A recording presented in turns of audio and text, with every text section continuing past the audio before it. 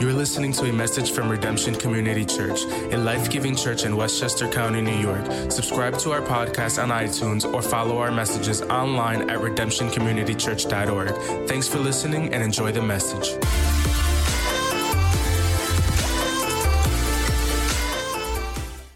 All right, well, good morning, church. How you doing this morning? You doing well? So good to be with you. Yes, welcome to all of you. I want to say a special welcome to our first-time guests, whether you're joining us here in person or if you're watching online. My name is Jeremy. I'm one of the lead pastors here. We're so glad you're with us today. Church, would you help me welcome our first-time guests? Come on, put your hands together. So glad you're with us today. Welcome to all of you. So we're in week 3 of a teaching series called Summer Break. Are you having a good summer? How many of you enjoying summer?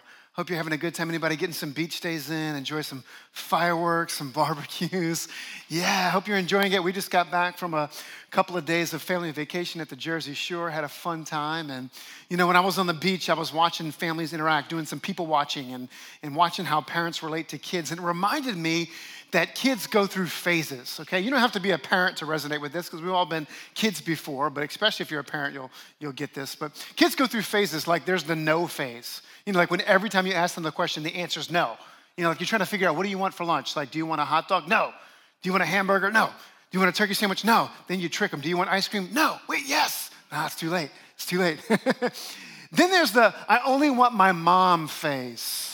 Come on, dads. Some of you dads, you can commiserate with me, right? Like no matter what you do, right? You try to give them the same level of care. But no, I only want mom, especially when they're really little. But I think my kids are still in this phase like now. And my kids are big. Like Amy leaves the house for like an hour to go to the grocery store. And my kids are like, hey, Dad, where's mom? I'm like, she's at the grocery store. When's she going to be home? Like she's never coming back. Like in 1 hour? Like 10 minutes later, hey, Dad, when's mom coming home? Didn't you say mom was coming home? I'm like, what am I, chopped liver, right? Like, where's mom? You know, but I can't blame them. I'm 42 years old and I still want my mama. I understand. Then there's the I can do it all by myself phase. How many of you know this phase, right? I can dress myself. I can feed myself. Like I can fix it. I remember my kids would be trying to fix like a broken toy or something. And I'd try to come up and help them. Like, no, I can do it all by myself. And I think this is the phase that we get stuck in as adults. I think this is the phase that we have the most trouble growing out of, the I can do it all by myself phase, right? Like I can make it, I can solve this problem, I can be successful all by myself. We love to celebrate stories of underdogs, don't we? How many of you love a good underdog story? We love stories of underdogs. We love stories of people who pulled themselves up by their bootstraps and did it all by myself. You know, one of the cultural values that we have as Americans is what's known as rugged individualism.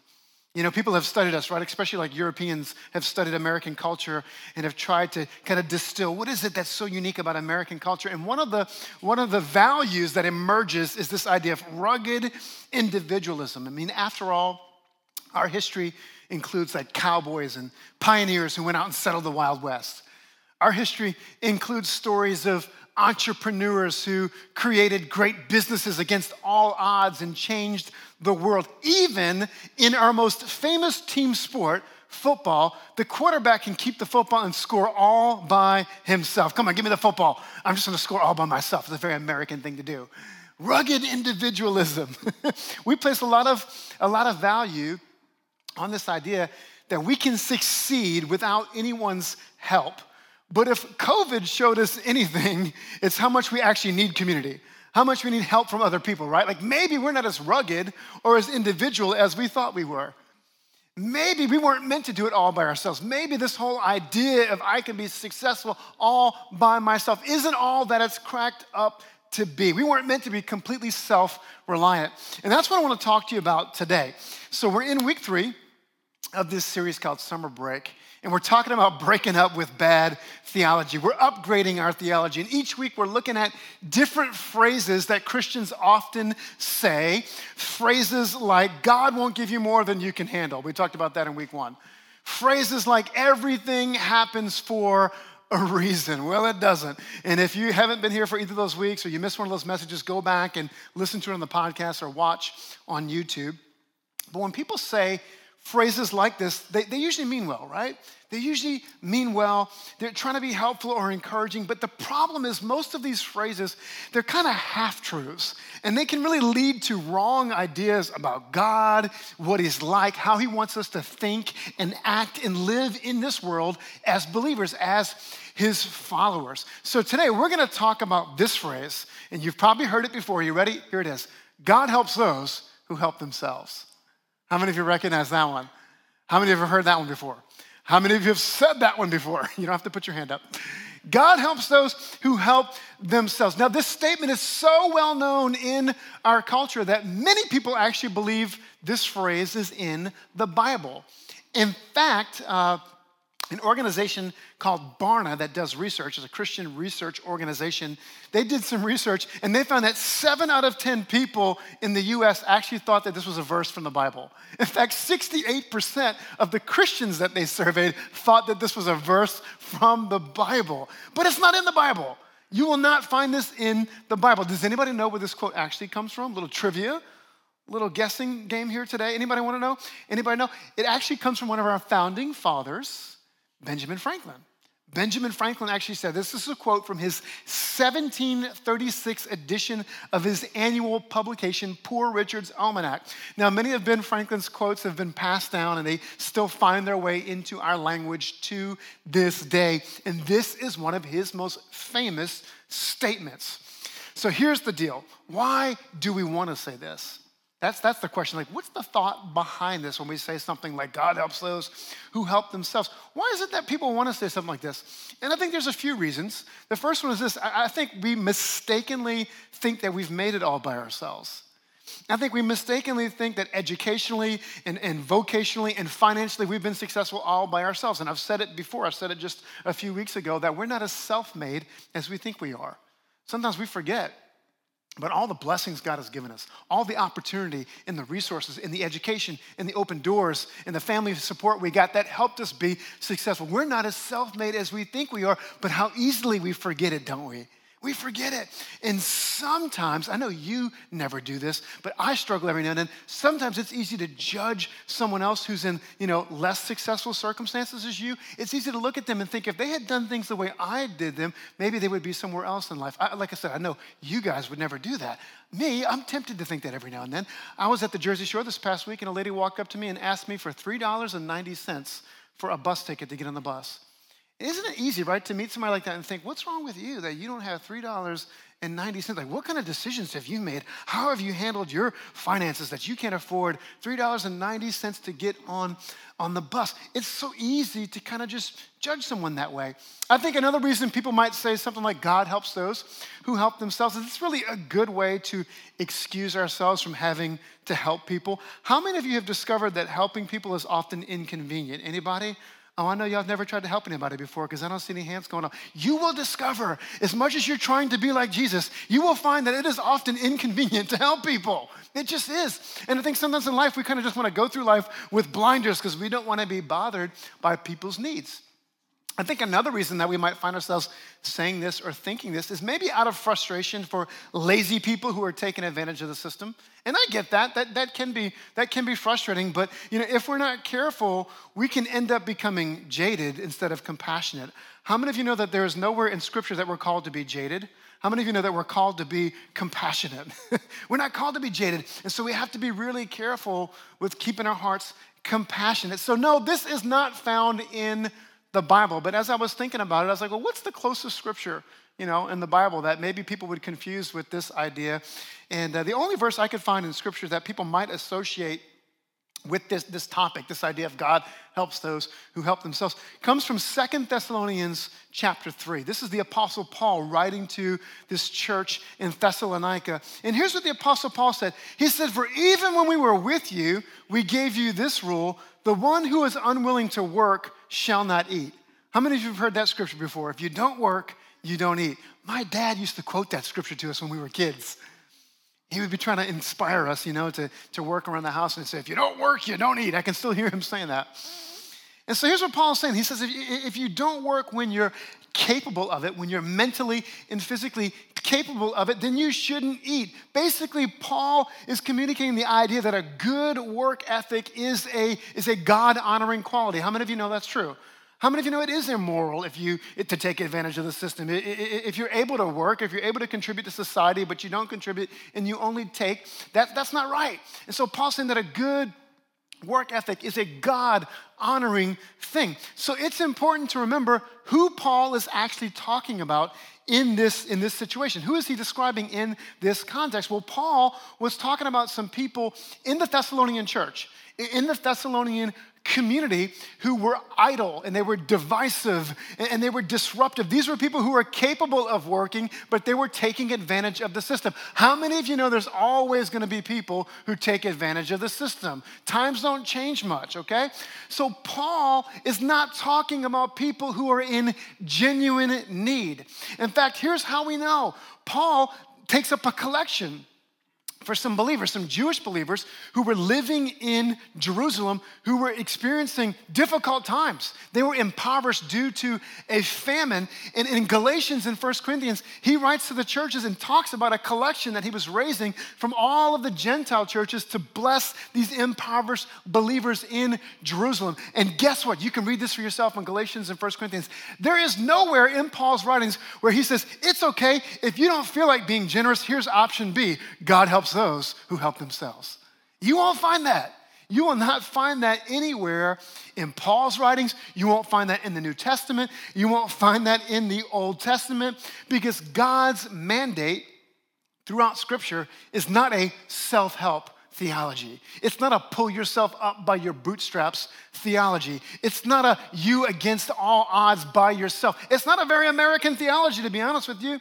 In fact, there are over 2,000 scriptures in the Bible about justice for the poor, the widow, the orphan, and the immigrant. This is obviously something that God cares about. How many of you know if there's over 2,000 scriptures, we should sit up and pay attention? We should take note of this. This is obviously something that God is passionate about. And so what does the Bible say about this? If it doesn't say God helps those who help themselves, what does the Bible actually say about this? Well, we don't have time to look at all 2,000 scriptures, but let me show you one from the Old Testament. This comes from Proverbs chapter 31. Now, how many of you know that Proverbs is a wisdom book, right? This is a book to help us live wisely. Think about that. God says if you want to live wisely, this is what it looks like. And here's one of the scriptures he gives us. Proverbs 31, verses 8 through 9. Here's what the writer of Proverbs says. He says, speak up for those who cannot speak for themselves, for the rights of all who are destitute. Speak up and judge fairly. Defend the rights of the poor and the needy. That's what Scripture says. Couple things here. First of all, God is calling his people to speak up. Come on, everybody say, speak up.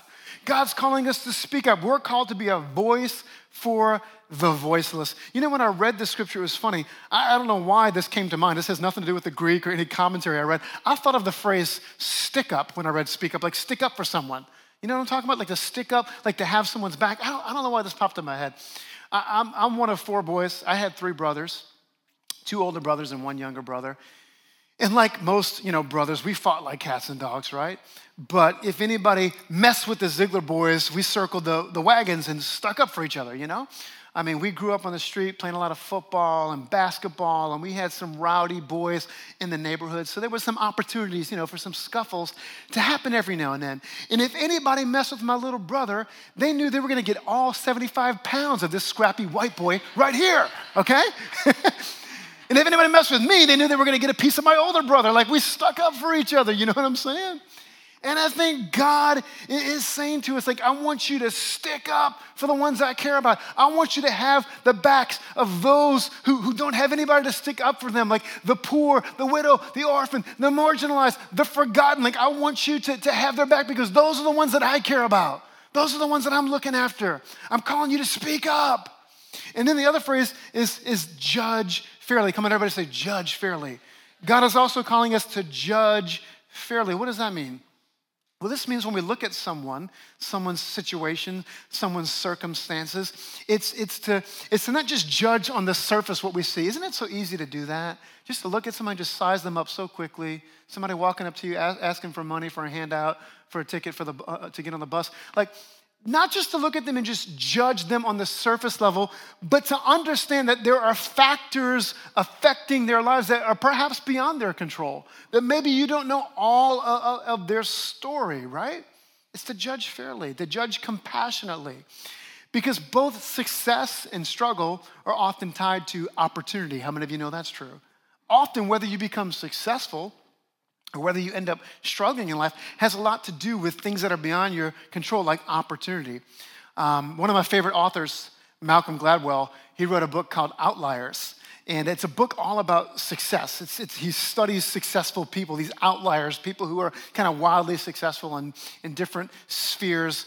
And the interesting thing that Malcolm Gladwell does, and this is what makes him a brilliant writer, he has a way of coming at things from a different angle. He basically says, so often we study those people, like their talents and their abilities. And he said, but what we ought to do is study where they come from.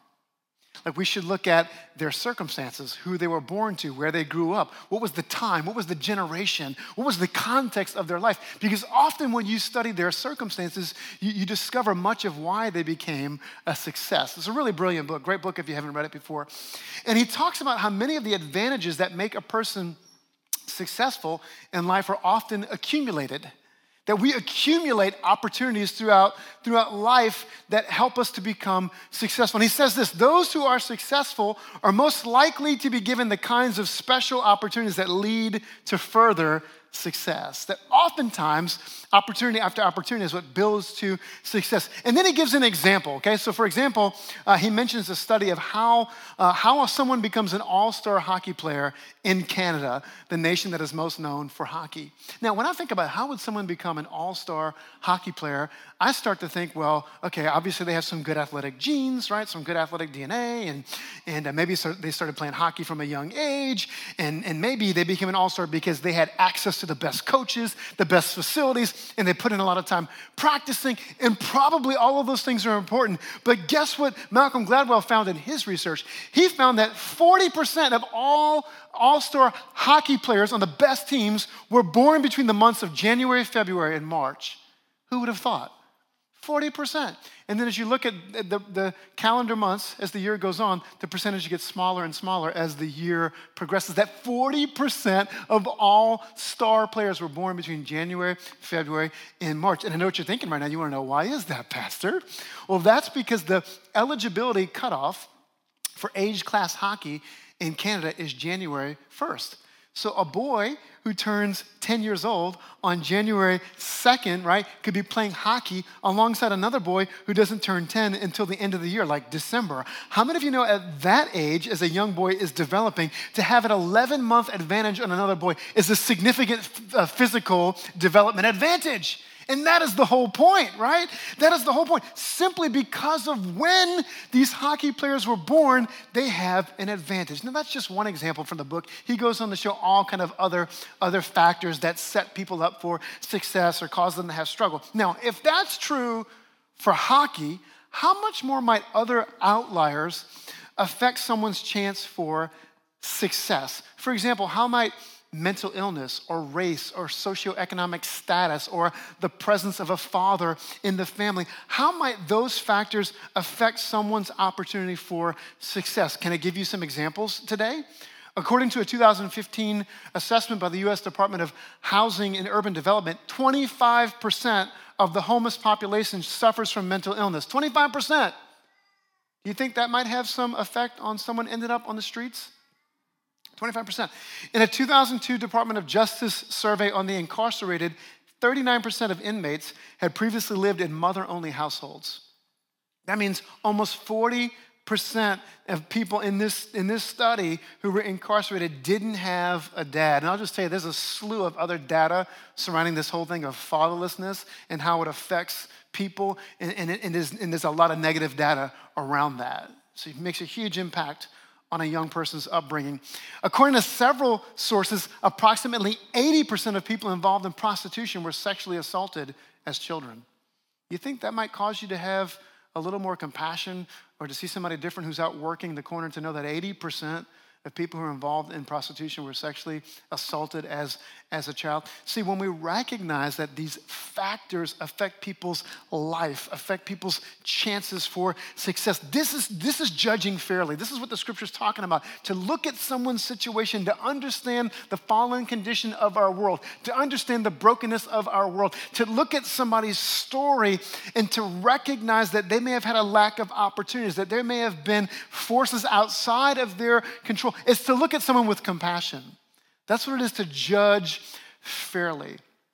I'll never forget, in the wake of the George Floyd murder, reading a Wall Street Journal article about his life, about the life of George Floyd. And it described so many of the difficulties and lack of opportunities he experienced. And so many of them are indicative of young black men in the inner city, fatherlessness and poverty and lack of opportunities. George Floyd was raised in the 3rd Ward of Houston, which is a notoriously impoverished neighborhood. He grew up in the projects surrounded by violence and drugs, and he didn't have a father present. And he was a very good athlete who tried to make it that way, but he didn't have the academic support around him to get very far. And I'm not trying to cover over some of the mistakes he's made, because if you read his biography, you'll discover those as well. But let me tell you what hit me as I read his story. I recognized that his murder wasn't just a tragedy. In many ways, his life story was a tragedy as well. What hit me as I read George Floyd's story is how different it was than mine. How different it was than my experience, with all of the opportunities I had, with all of the love and support that I had growing up. You see, what happens is when you enter into someone's story, it causes you to have a different perspective. When you enter into someone's story, it's an opportunity for you to grow your perspective and to grow your compassion. And that's what happened for me. Just a few weeks ago, I was talking to one of my pastor friends who's a pastor in Philadelphia. His name's Randy. And he was telling me that him and his wife, they're in the process of fostering 2 undocumented boys from Honduras. And he told me that their parents are actually seeking political asylum in the U.S. They used to work in the government in Honduras, and now there's been actual threats of violence on their life with the present government regime. And you know what hit me? It hit me that as a parent, I would do whatever I could to protect my kids. And that's exactly what these parents did. They brought their kids into this country because they were seeking asylum, because they had threats on their very lives. And think about, as a parent, like, who wouldn't do what you could to protect your kids? And I think sometimes we oversimplify things like immigration. You know, people say, well, we got to just stop all these people from coming over here. And don't get me wrong, I'm not trying to articulate policy right now. I'm not trying to get into the politics of it. My whole point is, when you enter into someone's story, it changes your perspective. And as I was talking to my friend Randy, this is the very thing he was saying. Because, by the way, he's actually pretty conservative. Neither one of us thinks that we should just have open borders, but he was saying, you know, it's so easy to get caught up in the division, but God was calling me and my wife to do something about this. Can I tell you, it challenged me and it encouraged me, because he could be on social media ranting about the border crisis, but instead he's doing something about it. He's opened his home to these 2 boys. In the midst of inflation on a pastor's salary, he's taken these 2 boys in. And I tell you, I was challenged by that. Just the other day, I talked to my pastor friend Chris from Baltimore, and him and his wife, Lori, they're about to adopt a newborn. He's like my age. Like, they have grown kids. And just a few years ago, God put on their heart to adopt a child, and they've stayed in touch with the birth mother of this one child, a young child that they already have that they've adopted. And the birth mother just gave birth to another child, and she's on difficult times right now. And they just asked her, like, do you need someone to take care of the baby while you get on your feet?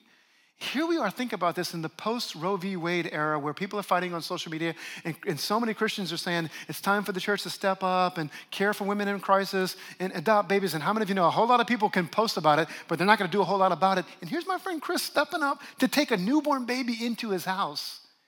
Man, that convicted me. I told him, I said, man, you're my hero.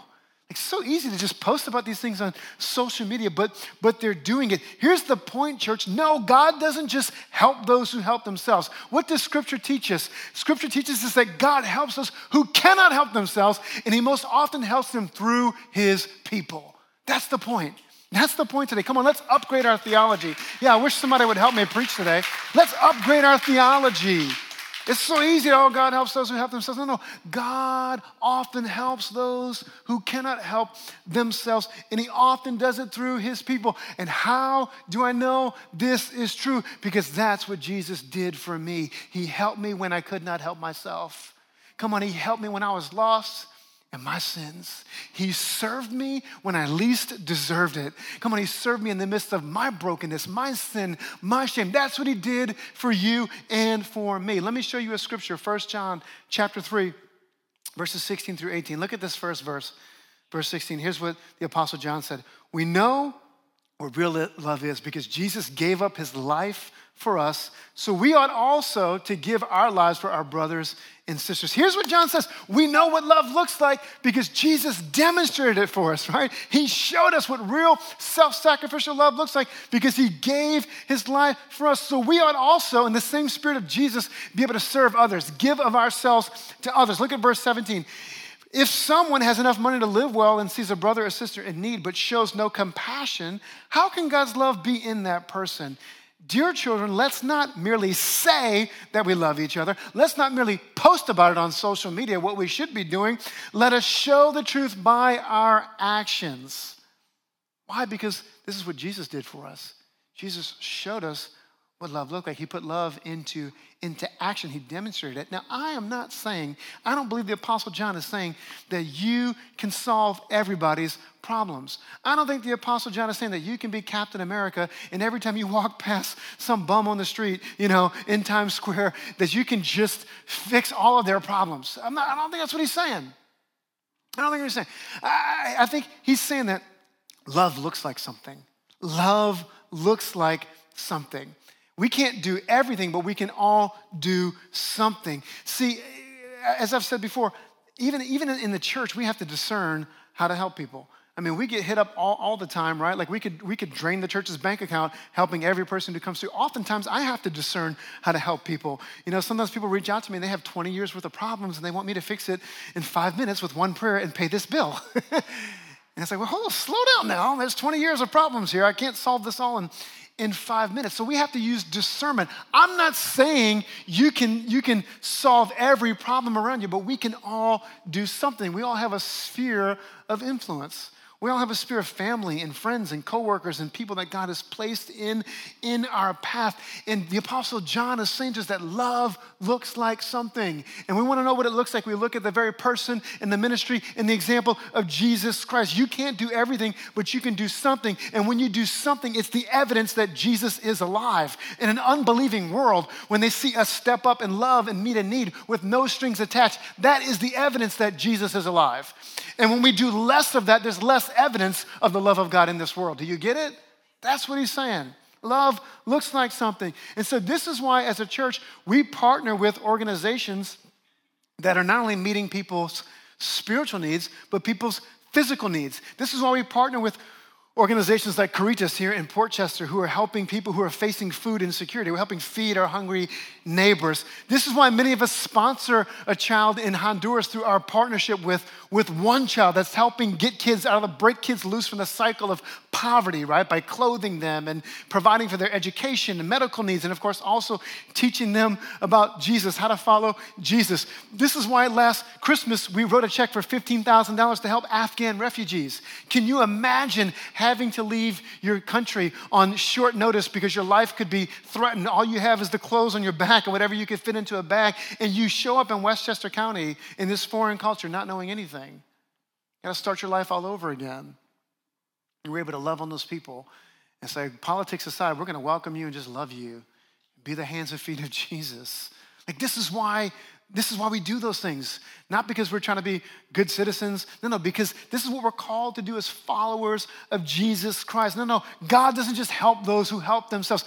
God helps those who cannot help themselves. And he often does that through his people, through you and through me, because love looks like something.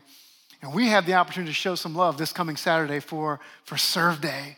Come on, this is the heartbeat of our church. We have some great projects where we can put the message into practice. We're gonna pack 10,000 meals for Ukrainian refugees. Yeah, it's gonna be awesome. All hands on deck. We're gonna pack some backpacks full of school supplies for families who are in need. We got some fun projects just to love on people. Pastor Dave had a great idea. We're gonna go downstairs to the laundromat down here in our block, and we're gonna just pay for people's laundry for a couple hours just to say, hey, we're the Church of Jesus Christ. We're here to love on you and bless you. We're gonna go to some business up and down Main Street and offer to wash people's windows, and we're gonna spruce up some community gardens. And let me tell you, man, for the people who rely on those community gardens, if you've ever worked the gardens before, they'll come up to you and they'll thank you. It means so much to them. We're gonna just love on people in practical ways. And so we have the opportunity to put the message into practice. For those of you who have never served with us on Serve Day, check out this video.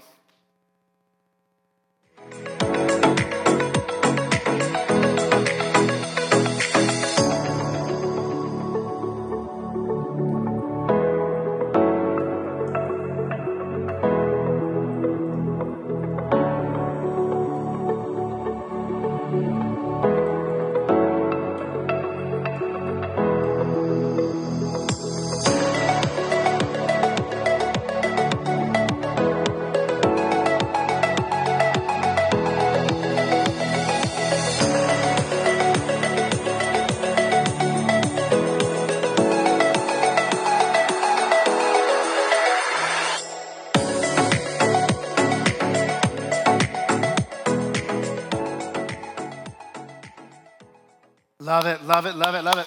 This is what we're all about in our church. This is our heart. Like, we're called to serve. And so I want to invite you to get involved. If you're newer to our church and you've never jumped into one of our serve events before, man, get signed up today. We're going to have the opportunity to put love into action. You can get your blue shirt after the service, and you can get signed up for a project. We're going to help you do that and talk about that at the end of the service. Let me just encourage you too, especially if you're a family and you want to teach your kids to serve, one of the best things you can do is bring your kids with you to Serve Day and let them learn the joy of serving others. One of my great joys is watching my kids be around for all of the serve projects that we do. So we've got some family-friendly projects, but I want you to stop and get this for a moment, okay?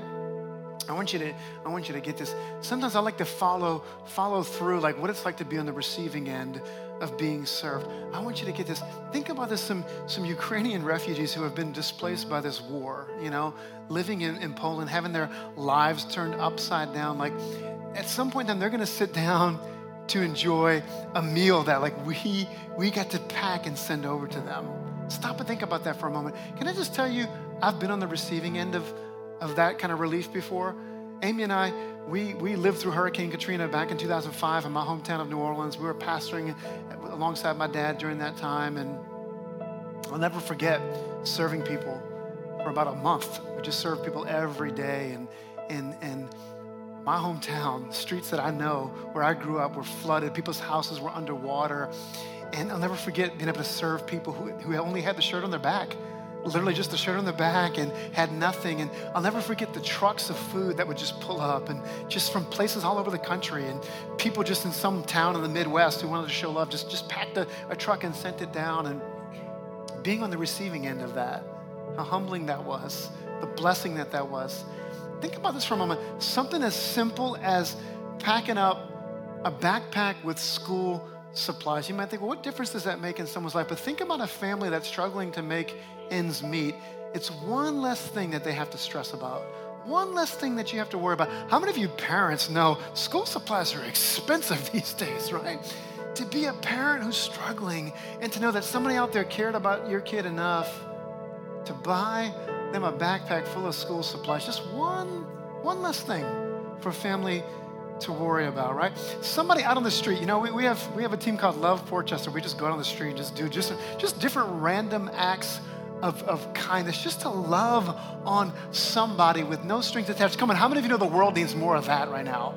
How many of you know right now, in the broken condition that our world is in, the divisive world that we're living in right now needs more of that. And so I really believe we need this more than ever before. Let me tell you this, in a world where Christian values seem more out of sync with the prevailing culture than ever before, in a world where our message and our influence is waning, I can just say as a pastor, like if I go on social media and I post something, it's not like all my unchurched friends are like, oh my gosh, he's a pastor, we should sit up and listen to what he has to say. Heck, half the time in my church, people don't listen to what I have to say on social media. Some of y'all come up to me after preaching on a Sunday and you tell me what you heard me say in the sermon. And I think to myself, I didn't say that. What did you hear me preach? Sometimes I think people hear what they wanted to hear. I'm like, were you listening to the same sermon? In a world where we don't have the level of influence that the church had a generation ago, how many of you know we have to serve our way into influence?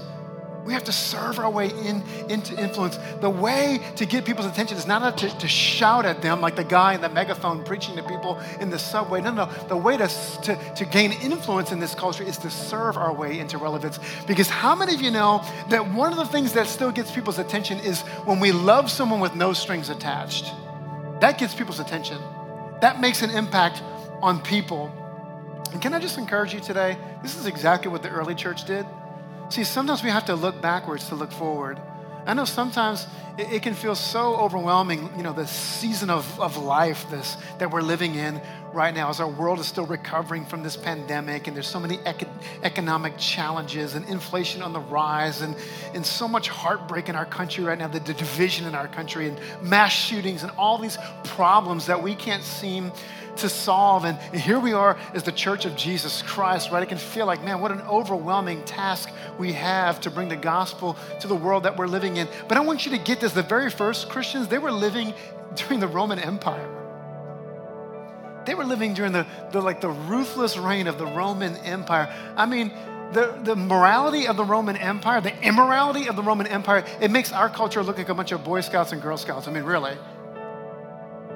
And yet, you know what these Christians did?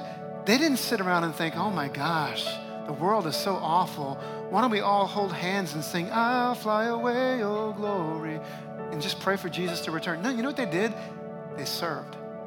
They served and they loved and they cared for the sick that no one else would care for, and they cared for the poor, and they were radically committed to each other, and they cared for babies that were discarded.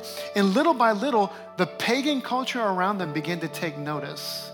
The pagan culture began to sit up and say, whatever these people got, I don't know what they got, but whatever they have, I want a piece of that. Let me just tell you something. That's what we can do today. Within a generation, within a few hundred years, these Christians went from being just this little marginalized, small, marginalized segment of the population, and they turned the world upside down. Do you see it?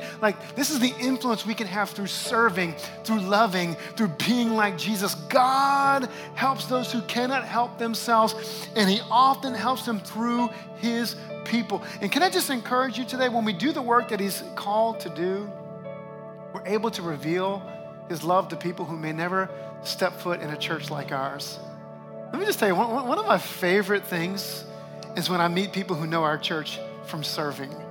Oh, that's the church where fill in the blank, where you guys did this or that. Oh, you're the church with all the blue shirts who shows up and does this. I love that. I mean, I think, what a great reputation, right? When you ask people what they think about the church, you'll get all kinds of answers. But wouldn't it be wonderful to know that when people think about the Church of Jesus Christ, they think of the most loving, generous, compassionate people on the face of the planet? I'd like to be known for that. Oh, we don't know what those redemption people think, over there worshiping in a warehouse loft space. I mean, they make some loud music, and I don't know what they're drinking in the Kool-Aid over there, but I know something about those people. They show up and they know how to serve, and they love each other. And there's something that they have that my curiosity is at least piqued. Come on, the world's curiosity should at least be piqued by our lives. That's what happens when we serve. It's amazing that God chooses to do his work through us. And can I just encourage you today? Whenever I serve someone, it always blesses me more than it blesses them. So many times we think about a serve event, and if you've served with us before, you know this is true. Or if you've ever gone on a missions trip, you kind of get excited to think about, I'm going to make a difference in someone's life, and you do. Don't get me wrong, you do, because if you've ever been on the receiving end of being served, it's truly a blessing. I think so many times we get excited about how God's going to use us to bless someone, but you know what happens when you step out to serve someone? Often you end up being the one who gets more blessed. Jesus said it's more blessed to give than to receive. Can I just tell you something, that I feel more like Jesus when I have the opportunity to serve someone than anything else I do. You might think, when Pastor Jeremy, when you're up there preaching, that's when you're the most like Jesus. No, preaching is a sacred obligation. But I'll tell you, the moments when I feel most humbled When I feel most like Jesus is when I have the opportunity to do something like what we're going to do on Serve Day. Can I tell you, last week when we were at the Jersey Shore, when that lady came up to me and asked me for $3.90, she blessed me. You know why? It was an opportunity for me to be like Jesus in front of my boys. Because here we were blowing money all week long, having fun on vacation. We had to come home. I was running out of money with 3 boys on the Jersey Shore. I'm like, Lord, get me out of here. I'm going to have no money left. I spent my kids' college savings at the Jersey Shore last week. Hope you enjoyed the roller coasters and the water parks, kids. Good luck getting through college. But you know what? Here's the reality. And I'm not patting myself on the back because I gave the lady $4. You know, it was an opportunity to show my kids this is what it looks like to be like Jesus. Because I said to my boys, maybe we were the answers to that lady's prayer. Who knows? Maybe she was walking up this block hoping and praying, I'm going to meet somebody nice. I'm going to meet somebody who's not judgmental. I'm going to meet somebody kind. And you know, it's an opportunity for me to say, oh, girl, we got you $4. That's no problem. These kids are going to go spend all my money on the boardwalk. Here you go. How much you need? We can hook you up. And it gave me an opportunity to demonstrate the love of Jesus to my boys. So guess what? This isn't a pat myself on the back moment. Here's what I'm telling you. In serving, guess who ended up being more blessed? Not her, me. Because she gave me the opportunity to be more like Jesus. And I'm telling you, that's what you'll find when God uses you. And it may be Serve Day, but here's the reality. It's not just about Serve Day. It's about bringing this into our everyday lives. It's about bringing this into our sphere of influence, our friends, our family, our neighbors, our coworkers, our classmates, the people around us. It may be somebody that you serve on a team with, stepping up to make them a meal when they're sick. Boy, that's a blessing, isn't it? It may be just sending someone a card, just practical ways to serve someone. Man, you never know how that blesses somebody and how it makes a difference in their lives.